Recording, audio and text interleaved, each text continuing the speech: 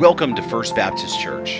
You're listening to the preaching ministry of Pastor Sherman Burkhead. Please check us out on the internet at fbcboron.org.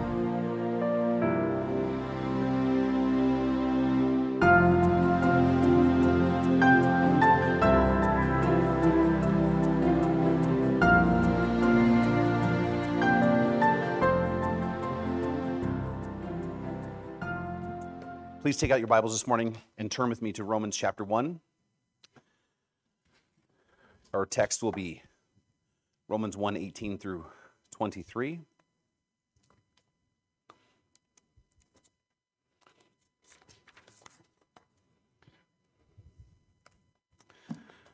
And as you make your way that way, let us come before the Lord, and we will pray for the reading and the preaching of God's Word. Father, we come before you with our hands held out and lifted up. They are lifted up because you're worthy, but also lifted up because we have nothing to bring.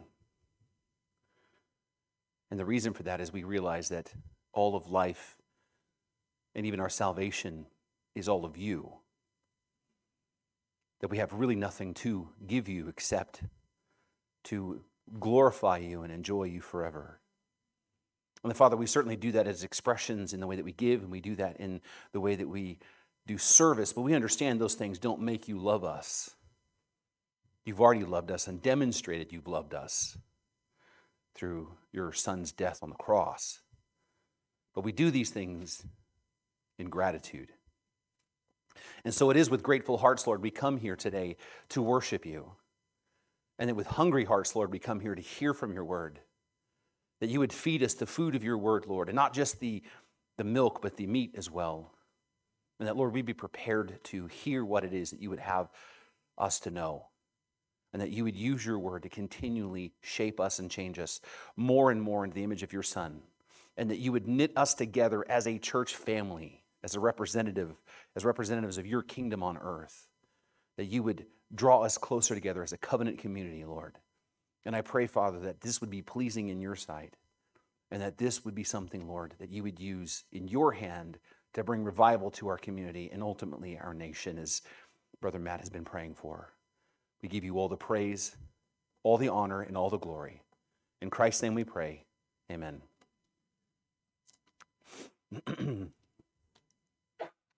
Romans chapter 1, beginning in verse 18.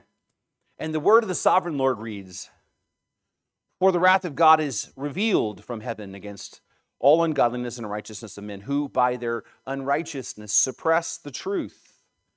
For what can be known about God is plain to them, because God has shown it to them. For his invisible attributes, namely his eternal power and divine nature, have been clearly perceived ever since the creation of the world and the things that have been made. So they are without excuse. For although they knew God, they did not honor him as God or give thanks to him. But they became futile in their thinking, and their foolish hearts were darkened, claiming to be wise. They became fools and exchanged the glory of the immortal God for images resembling mortal man and birds and animals and creeping things." This is the word of the Lord. The late RC Sproul once wrote, "As the fear of God is the beginning of wisdom, so the denial of God is the height of foolishness." There are times I really wish I could write one-liners like that. I want to welcome you back to part 6 of our series on the book of Romans, titled "The Power of the Gospel," and that's what this book is all about. It is about the gospel. It's about what the gospel is. It's about the hope that the gospel gives, and it's about how we as Christians are to live in light of the truth of the gospel. And as we have seen, Paul is all in, sold out for the gospel. He says that he's eager to preach the gospel to the Romans there in that church, and he's not ashamed of the gospel. And then he reminds us in Romans 1:18, right, of what the explanation of the gospel is. He begins his explanation in Romans 1:18. And as we've talked about, Paul begins his explanation of the gospel with the bad news of our condition, the bad news of who we are in light of who God is, the bad news that really makes the good news necessary. And as we've learned, Paul's explanation of the bad news will last way into chapter 3. It begins in 1:18. It ends in basically 3:23. Because he's going to lay out a complete foundation of all of what mankind is about, the truth that he's covered up in sin, right? So that way he can make it really clear there's only one way to be saved, and that's to be justified through faith. Paul is going to take three chapters to make it really clear, lay the foundation so that no one can dispute the truth, that there's only one way to be saved, and that is by faith in Christ.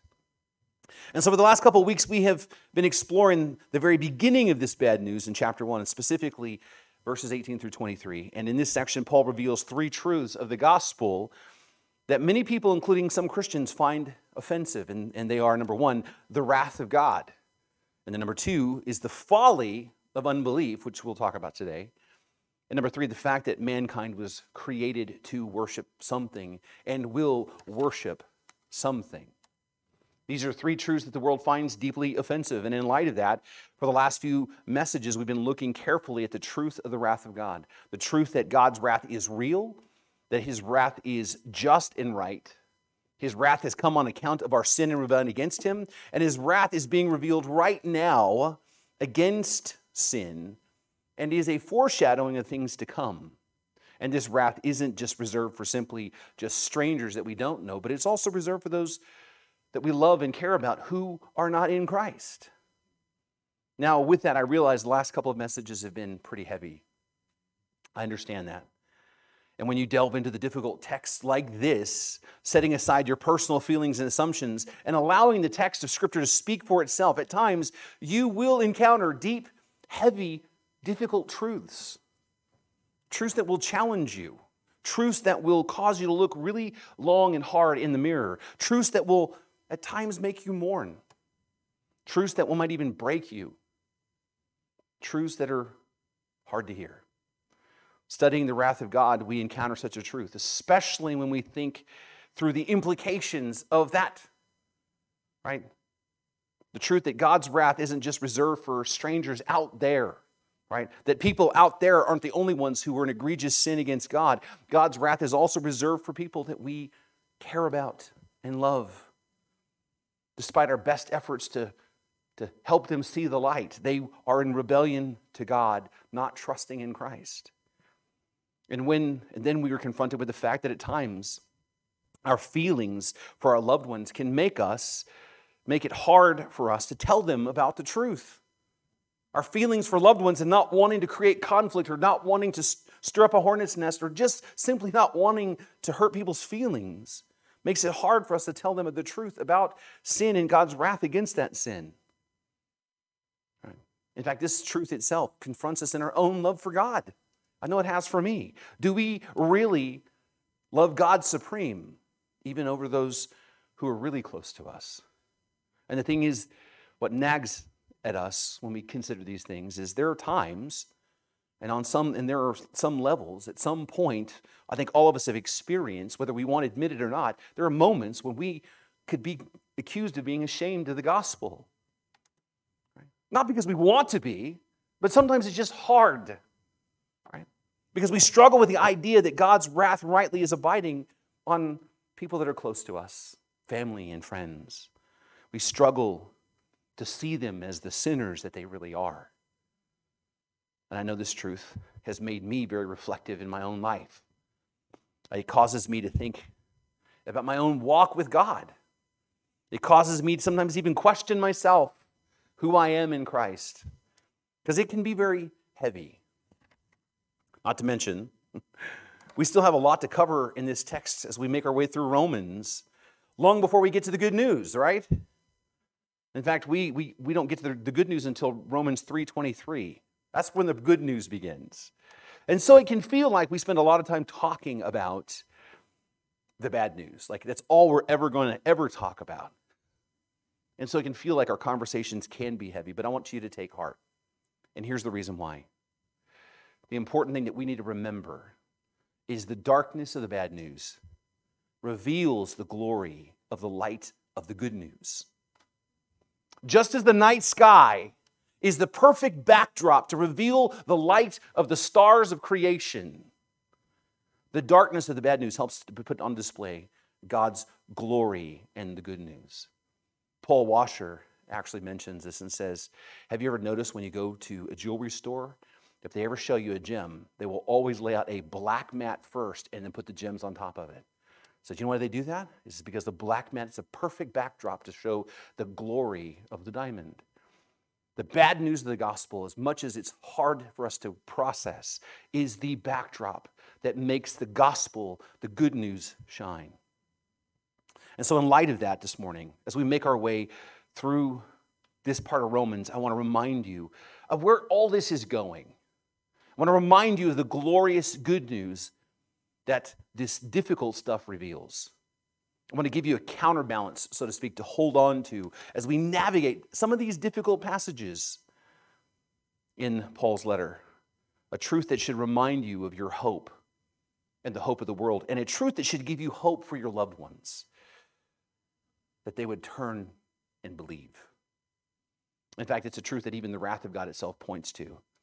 And it's Romans chapter 5, verse 8. Where Paul writes, but God. By the way, whenever you see that phrase in Paul's letters, that's when the good news is about to be told. But God shows his love for us in that while we were still sinners, Christ died for us. Now, I'm not going to preach on this text today because I could. But I'm going to submit it to you in hopes that it will strengthen you as we get through some of these difficult texts, because this is the hope of all who know Christ. The truth that we did not do anything. We did not do anything. We didn't do anything to make God love us. We didn't cause him to look on us with pity to give us a chance. And God loved us even while we were in the midst of our rebellion against him. God loved us even when we were at the worst place in our sin. While we were spitting at God, cursing him, running from him, hating him, while we were rejecting him, while we were reveling in our sin, suppressing this truth and unrighteousness, God shows, God demonstrates, God reveals his love for us in that while we were doing everything we could do to bring the wrath of God down on our own lives, Christ died for us. As I drove to Fresno in 2003, a God-hating, supposed atheist, suppressing the truth and unrighteousness, trying to justify my decision to kill my unborn son. God's love was revealed to me, and I learned in the depth of my sin that Christ died for me. So yes, the wrath of God is being revealed from heaven. And we must preach that and affirm that and not be ashamed of that. But his love was revealed in Christ long before we could ever do anything for him. And so the counterbalance of God's wrath is his overwhelming, unmerited love. God has given us all a way to escape his wrath. He's given us a way to be spared. He's given us a way to be saved. And this is the message of hope that we bring to our loved ones. This is what we tell them. Yes, God does love you, and he's proven it. Now repent and believe the gospel and be saved. And as we work our way through the bad news of the gospel, let us remember that it all points to the good news, that God loved us enough to send his son to pay the penalty of our sins and give us true eternal life. And let me just share one more little scripture to hold on to as well. Ephesians chapter 2, verse 8. For by grace you have been saved through faith. And it is not your own doing, it is the gift of God. You were saved by grace through faith in Christ and his gospel, not by your works. And not by perfect theology. Praise the Lord for that. and not by your willingness to share the gospel with every person you meet, and not by you being able to fully grasp God's wrath and His grace at the same time. And you're not saved by your perfect church attendance. You're not saved by your ability to never, ever, ever sin again. You're not saved by you never, ever doubting again. You're not even saved by your ability to never doubt your own salvation.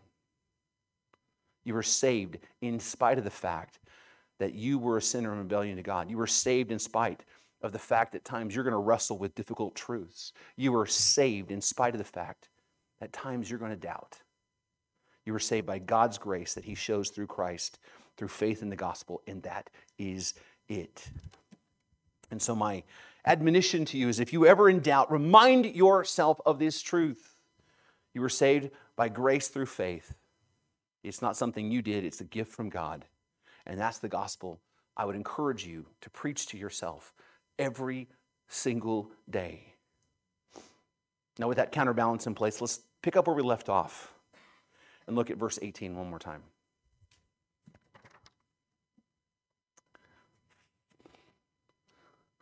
For the wrath of God is revealed from heaven against all ungodliness and righteousness of men, who by their unrighteousness suppress the truth. For what can be known about God is plain to them, because God has shown it to them. Not only does Paul make it clear that the wrath of God has been revealed from heaven against sin of men, mankind is, as we will see, without an excuse, because mankind knows the truth. And we touched on this last week. We spent some time talking about it, right? And we reminded ourselves, this is why we should never, ever be ashamed of the gospel, because all of mankind instinctively knows the truth. They do. Everybody knows that God exists. Everybody knows what sin is. They know it. Now, this is the truth that the whole world hates, though. This is the truth that the whole world wants to hide. That's why Paul says they take this truth and they suppress it in their unrighteousness.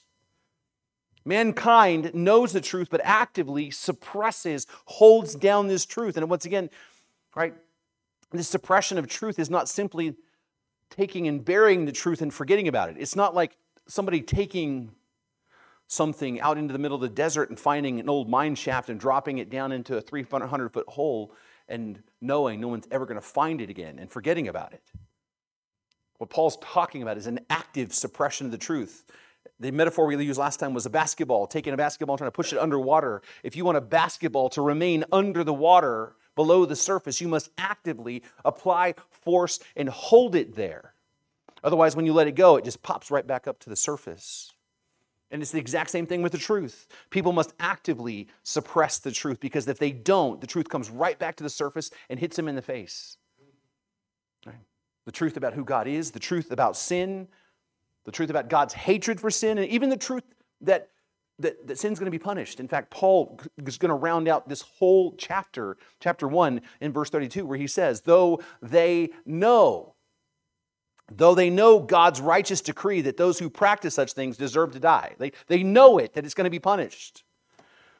They not only do it, but they give approval to those who practice them as well.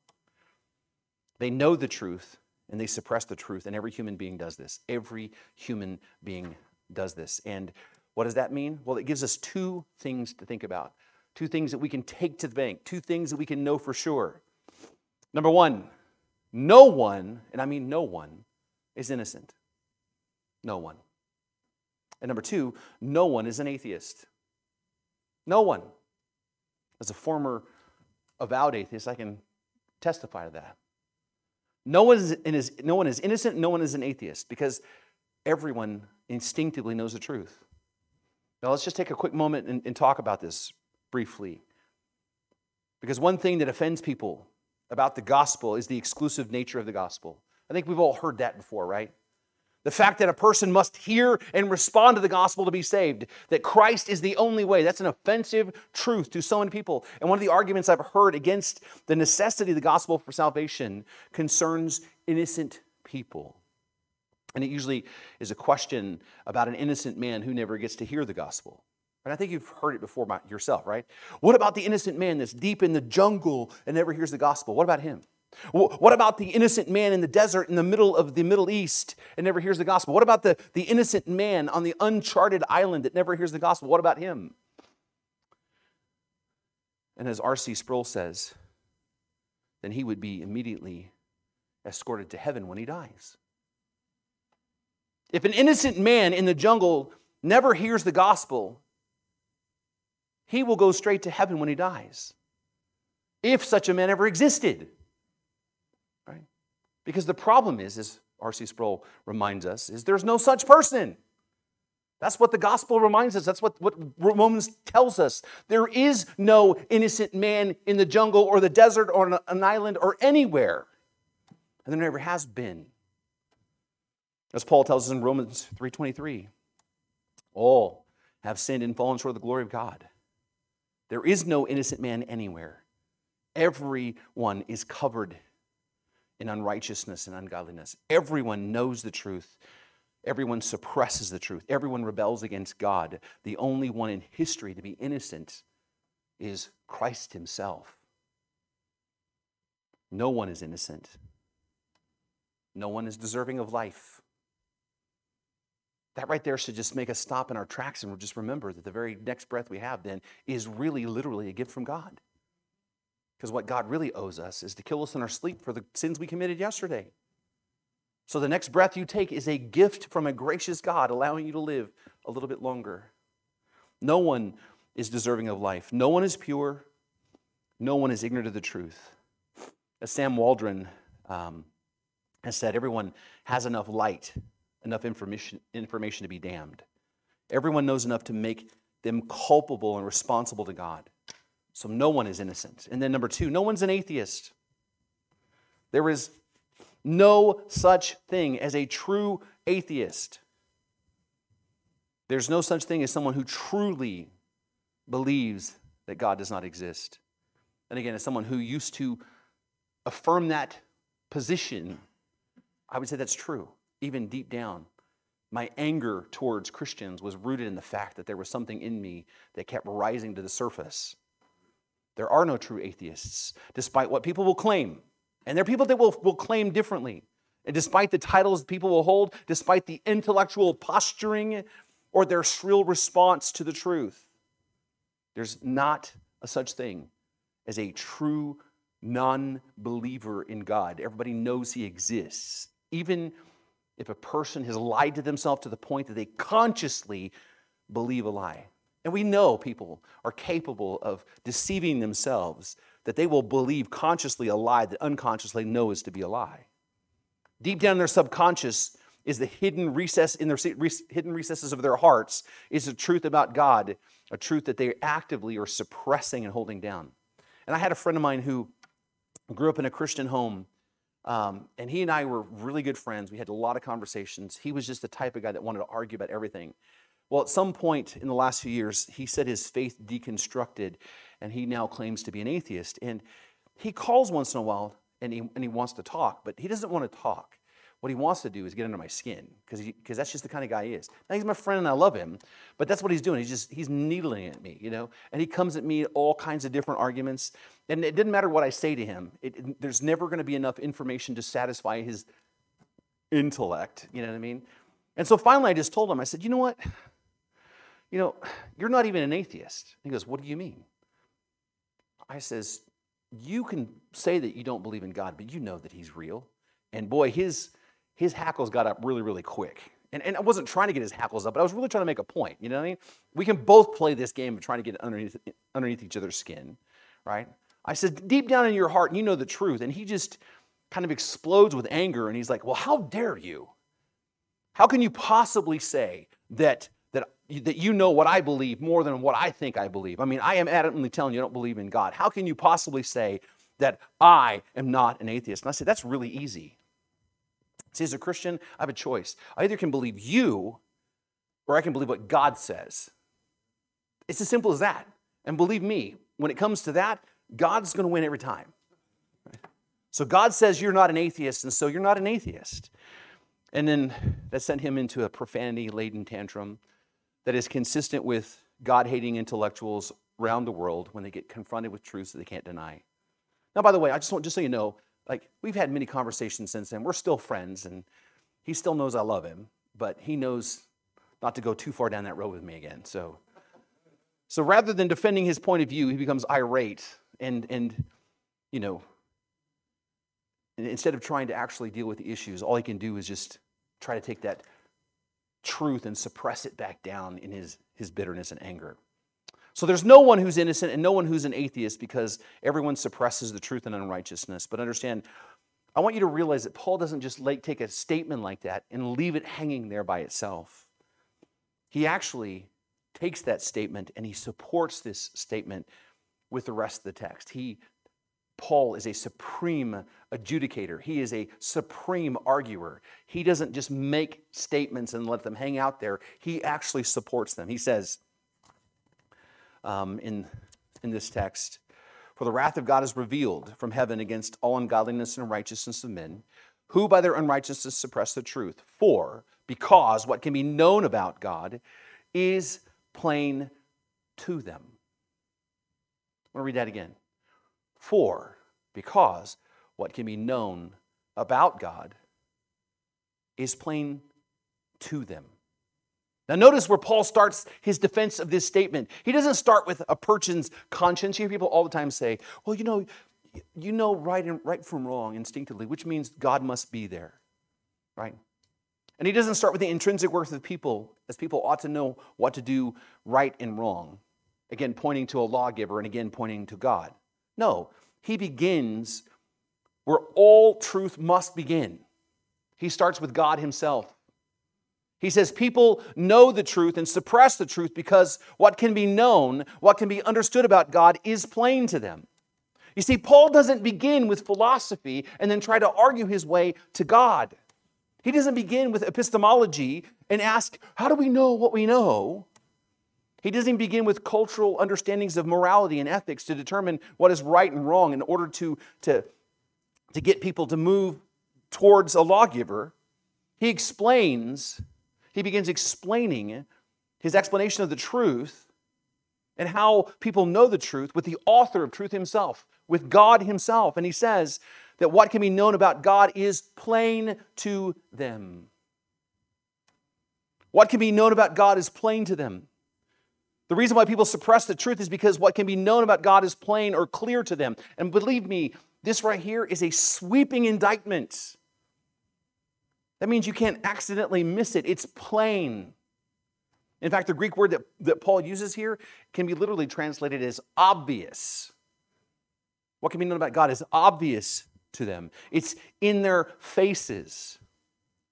This is why we can confidently say there's no atheist. This is why we can say that there was no one who's ignorant or innocent. What can be known about God is obvious. It is clear. It is obvious. Now, that itself is another big claim.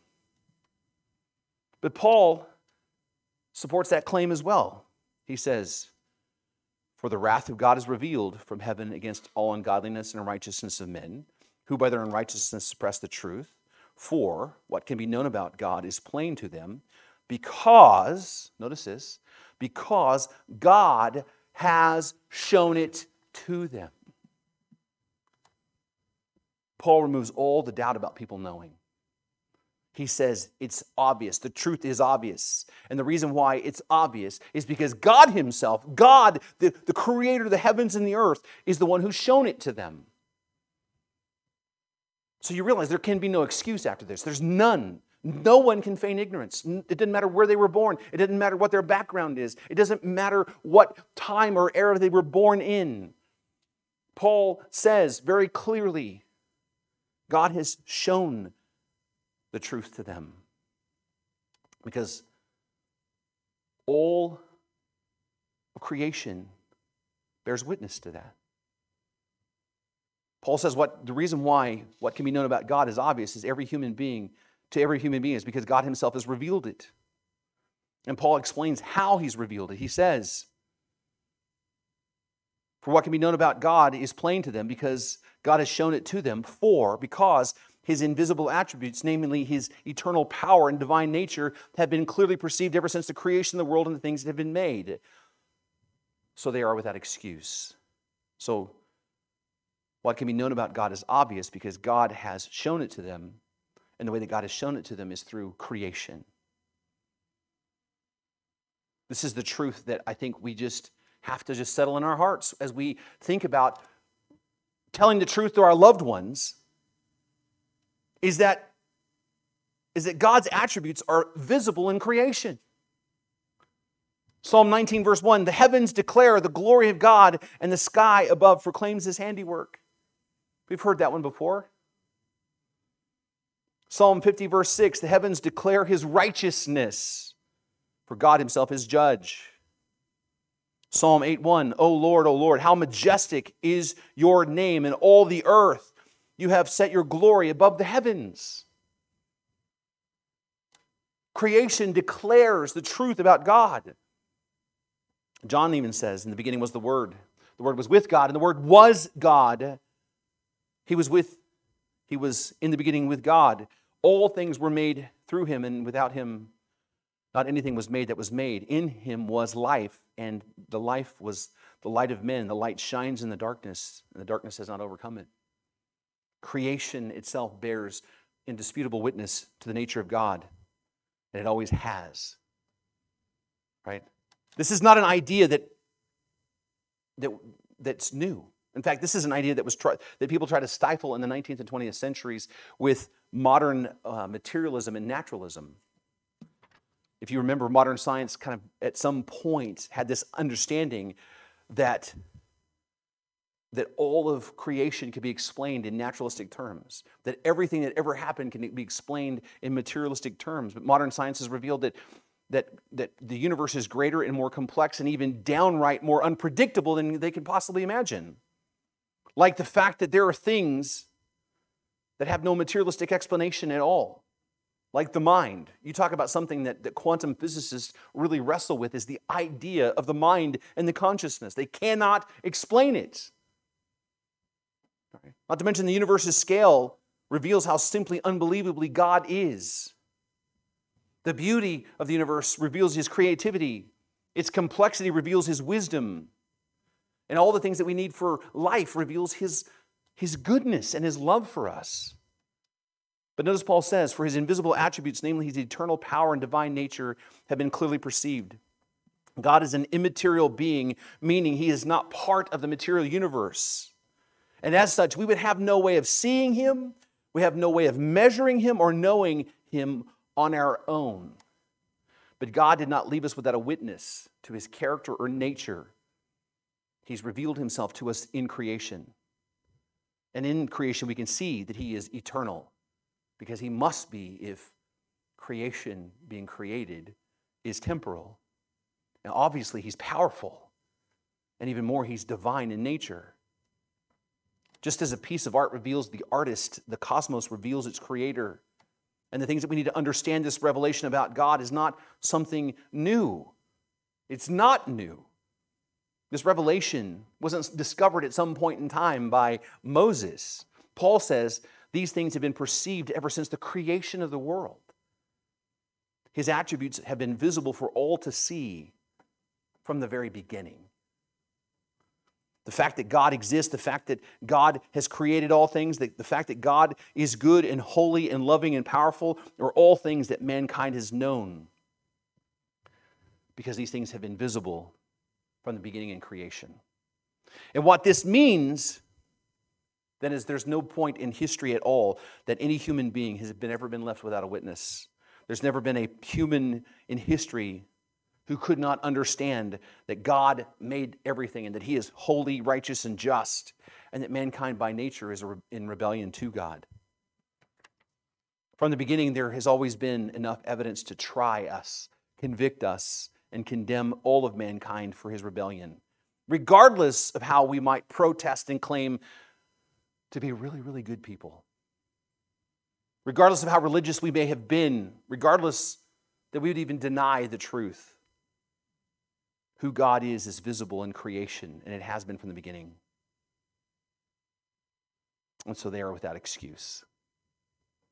And then he says in verse 21, for although they knew God, they did not honor him as God or give thanks to him. And what this confirms is for us the truth that all of mankind knows God. They just refuse to acknowledge him as God. Therefore, their condemnation and God's wrath is just. Paul says the wrath is revealed against the sin of men. Men deny this truth by suppressing it in their unrighteousness. But men know the truth because God has shown it to them in creation. And even though that they know God, they do not honor him as God and give thanks to him as God. They just simply don't acknowledge him. They know who God is and what he requires, but they just suppress that truth. Now, I've actually had somebody who read this particular text here and come with me to an honest question. It says, how can someone know God? Because it says that they know him. How can someone know God and not be saved? Because in their mind, if you knew God, then you were saved. Here's the thing that you need to hear me on. You do need to know God to be saved. But we need to distinguish what we mean by knowing God when we say that. You see, mankind, because he is made in God's image, has a built-in desire to know God. Mankind has an innate need to be connected to God. That's why nothing in the world will ever satisfy anyone when they don't have God. We see it all the time, right? Money will not satisfy very long. Fame will not satisfy very long. Tom Brady, perhaps the greatest quarterback of all times, which pains me to say, but I'll say it, it's the truth. He's pursuing more and more Super Bowls. And at one point he even said, I've had all these Super Bowls, but there's still something missing. I can tell you what's missing. Fame is not going to do it. Relationships will not fill the hole. Accomplishments will not fill the hole. Mankind was built to know God. And creation in itself bears witness to who God is. And Scripture tells us our consciences bear witness to what God wants. In fact, we'll see that later on in Romans itself. But that kind of knowing God is not enough to save us. It's not. That kind of knowing God is enough to condemn us and make us responsible, but it can't save us. Why? Well, the reason why is simple. It's who we are. You see, mankind suppresses the truth and unrighteousness because he loves unrighteousness and he hates God. That's the condition that humanity is in, all of humanity. We were born spiritually dead.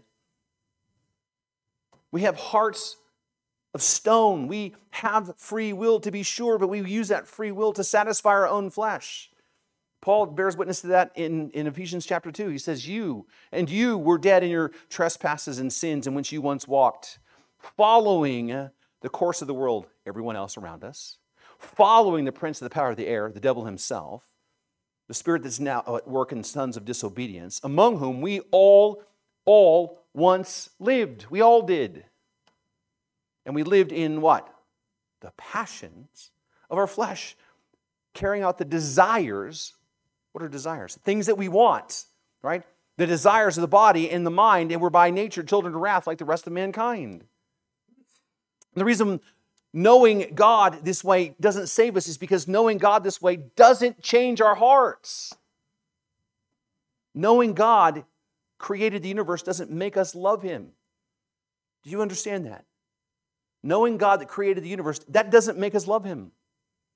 I mean, people all the time will go outside and marvel at creation. They'll stare at the stars or go get up alone in the mountains and they'll get all, enamored and they'll be emotional in awe. But that doesn't cause them to decide to come back and live for him and to desire him and to love him. It's only a momentary feeling that it causes them to have.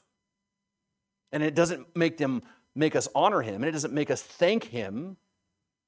Knowing that God hates sin doesn't make us run from sin. In fact, I think for many of us, it makes us want it even more.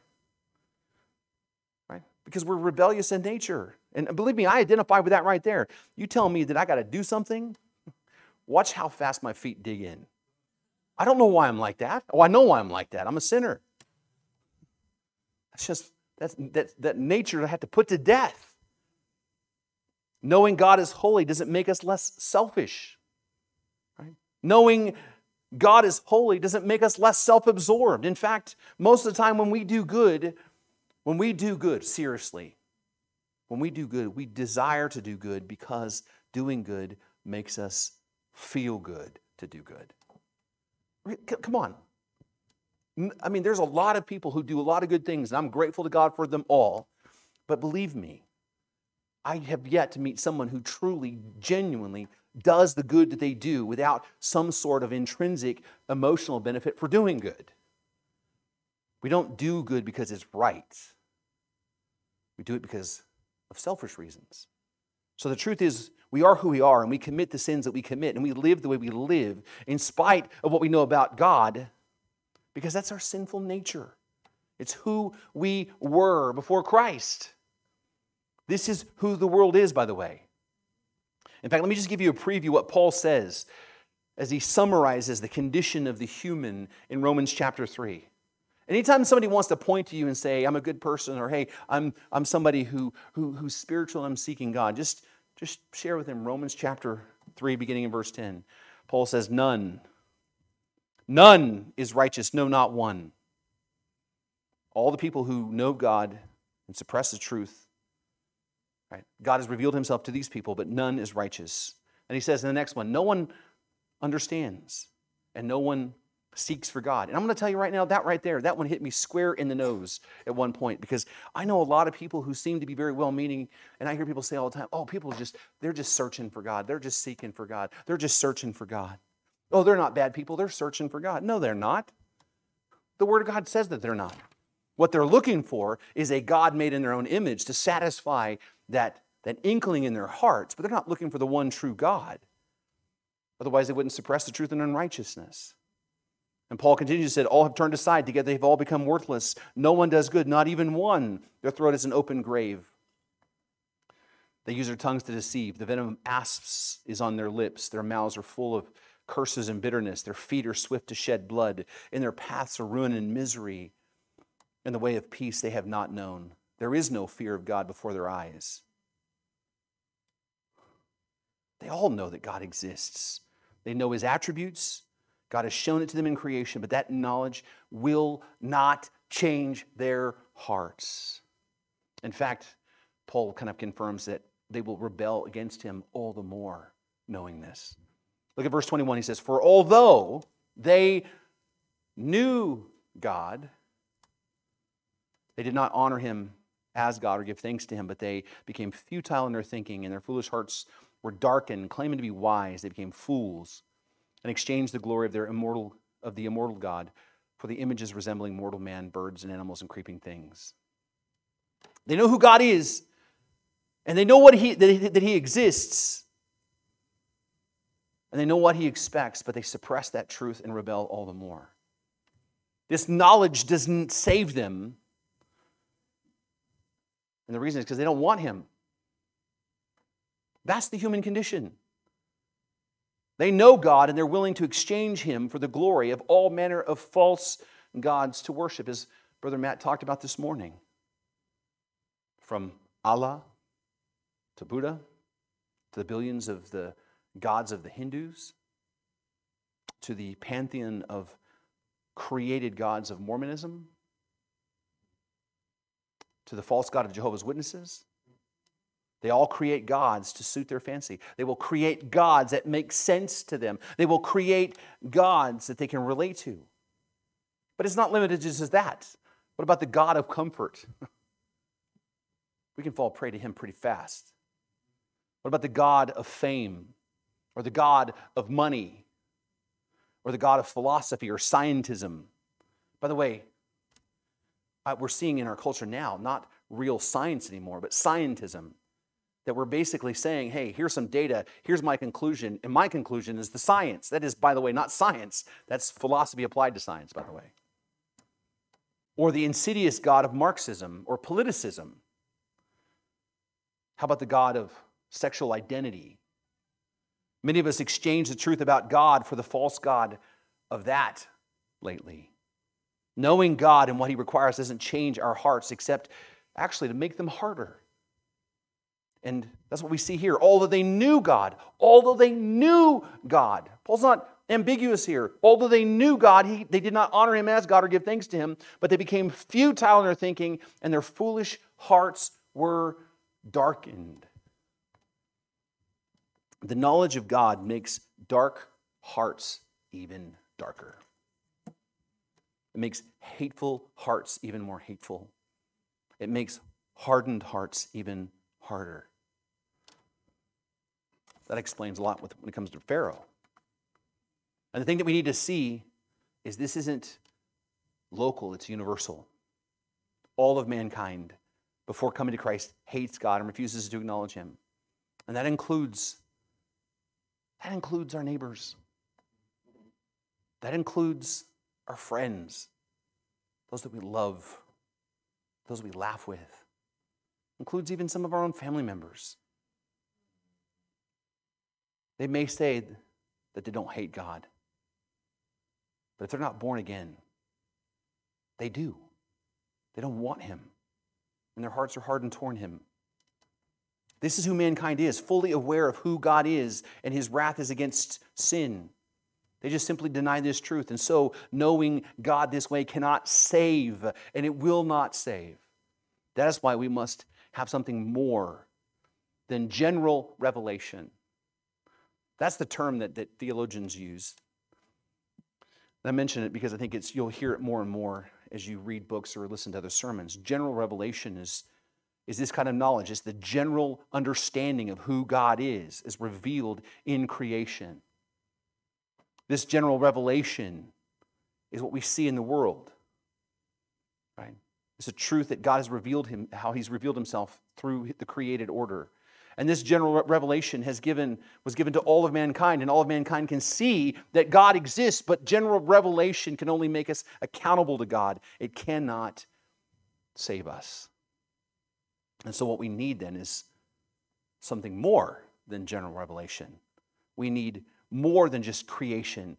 We need something special.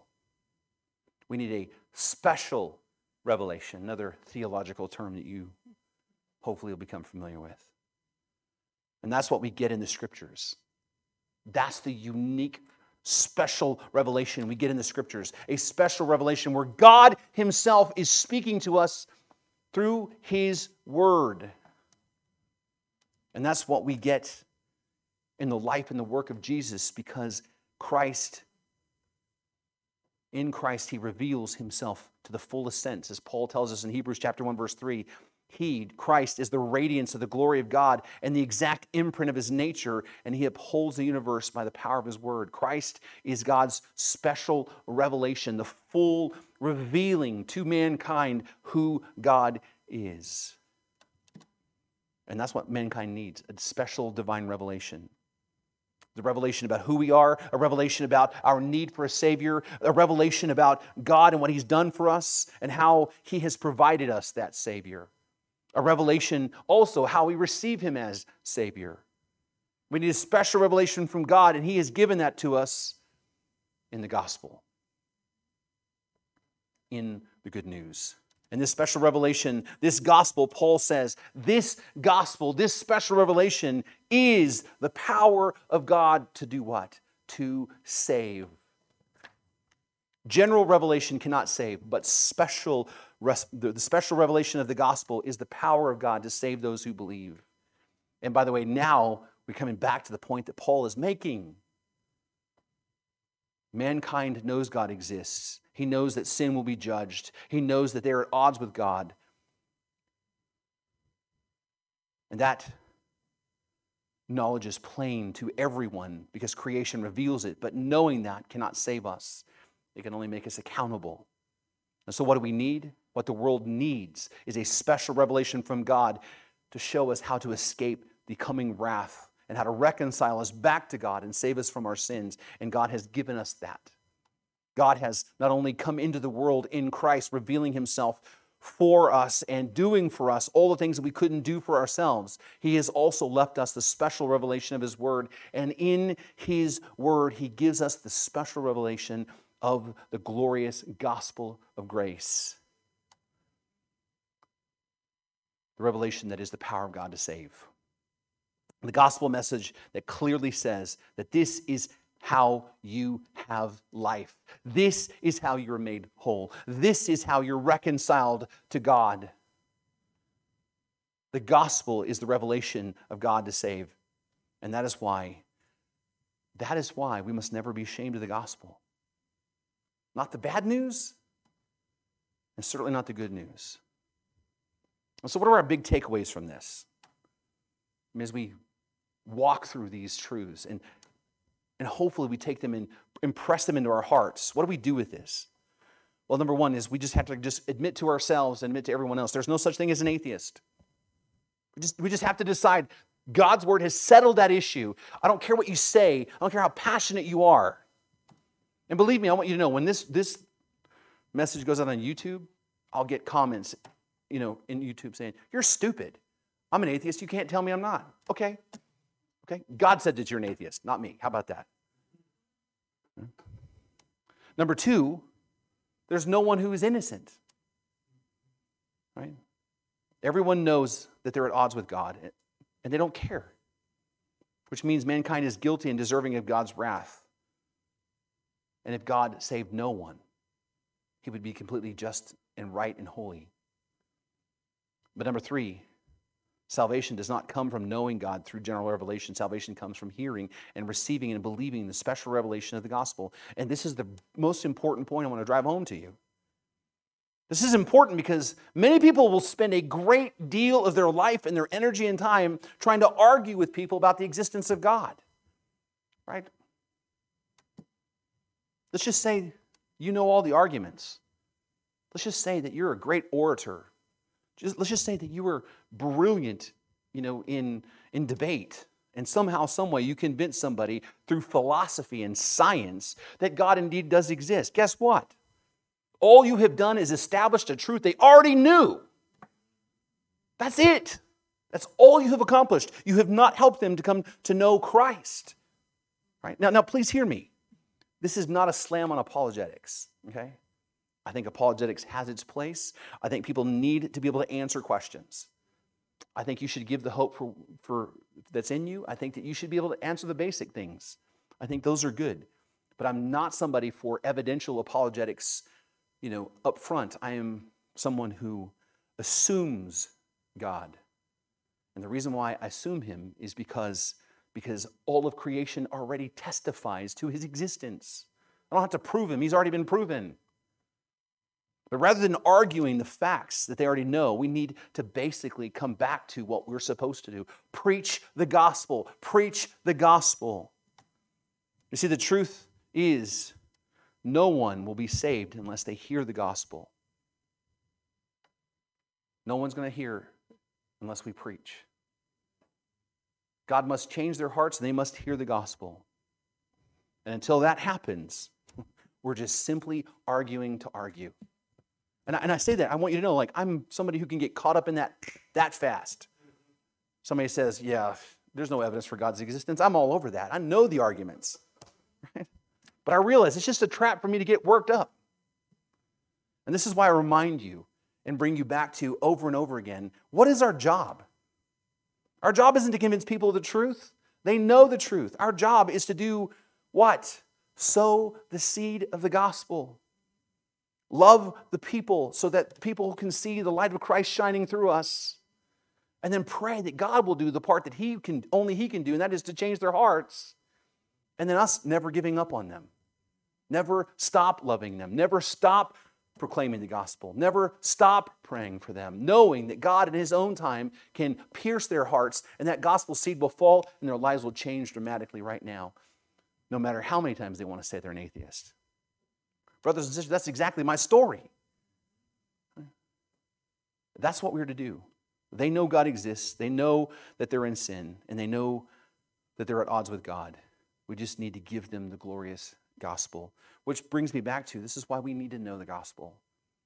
And I preach it over and over again, and I say it over and over again, because what I find is many times as we hear it, many times struggle to articulate it. And the gospel is really always rooted in who God is. We start with God. God is holy, righteous, and just, the creator of all things, including us. And we are His crowning achievement. We were created special. I don't care what the atheists tell you, that we're just animals. We were created special to know God, to have a relationship with God. But, our sin separates us from God. It has created a divide that we cannot overcome. Right? That sin cannot be overcome by our own efforts, by the way. We can't do anything to make God love us. We will never be able to, which means then we are completely lost and hopeless. If God had decided to leave us like that and let us run our course, God would have been completely just and happy, and he would have been perfect still, and creation could have went off into the abyss. But, and while we were still sinners, Christ died for us. God made payment for our sins through Christ's vicarious atoning work on the cross, but he also secured for us the righteousness we need through his life. And everyone who believes will have life. Everyone who puts their faith in Christ will live. We talk about how exclusive the gospel is, but it is completely radically inclusive. That means everyone, I don't care where you were born, I don't care what background you come from, how rich you were, how poor you were, how many crimes you've committed. Everyone who comes to faith in Christ will have life, life eternal. And that life begins the moment you put your faith in Jesus Christ. That's the message that we have. And guess what? Your job isn't to make them believe it. Your job is to share it with them, because you can't make them believe it. They already know the truth. They already know the truth. You can't change their hardened hearts. All you can do is share the gospel, pray that God would change their hearts, and love them, and just keep loving them, and keep shining that light, and then never giving up.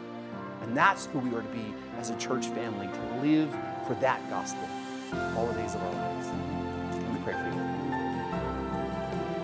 You've been listening to the preaching ministry of Pastor Sherman Burkhead, a production of First Baptist Church in Boron, California. Our website address is fbcboron.org. And would you please consider partnering with us financially as we work to share the hope and the gospel of Jesus Christ with our community and our world.